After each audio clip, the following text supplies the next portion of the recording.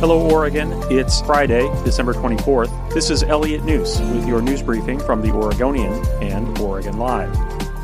Before we start, a quick thank you to our sponsor, Pacific Source Health Plans, for supporting the show. A deep freeze in the forecast could mean snow at low elevations late on Christmas Day and continuing through Sunday. Between 1 and 4 inches of snow is possible in Portland, according to the National Weather Service. Officials in Multnomah County on Thursday declared a state of emergency because of the cold snap. Multnomah, Washington, and Clackamas counties were all preparing to open warming shelters. Anyone in Multnomah County who needs a ride to a shelter or more information can call 211. TriMet is also offering free fares for anyone traveling to a shelter.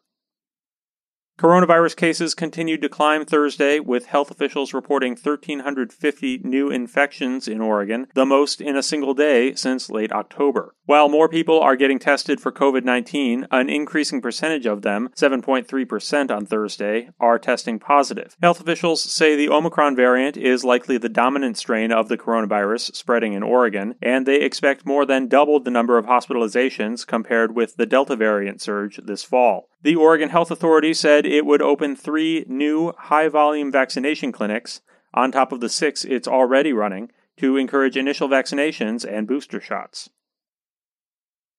Oregon authorities have failed to follow through on their promise to stop housing some of the state's most vulnerable foster children in hotels and other temporary accommodations. In a February 2018 legal settlement, the state pledged to house no more than 24 children a year in hotels starting in July 2020, and to limit the length of their stays. Instead, the Oregonian and Oregon Live has learned, Oregon's foster system has housed 76 children and young adults in hotels rather than family settings or treatment programs during the first 11 months of the year. In a letter to attorneys involved in the lawsuit that brought the limits, the Oregon Department of Human Services said the pandemic reduced the slots available in mental health treatment programs, and staffing shortages have sidelined another residential care program for children with mental health needs.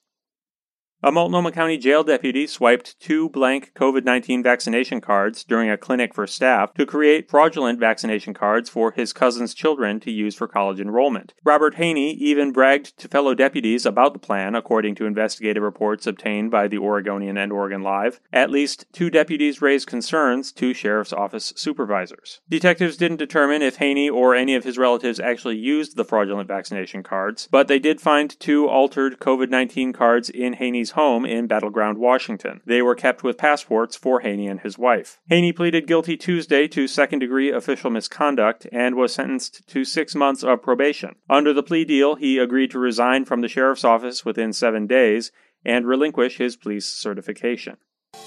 Thanks for listening. You can support our local journalism by subscribing to Oregon Live. Go to OregonLive.com/podsupport.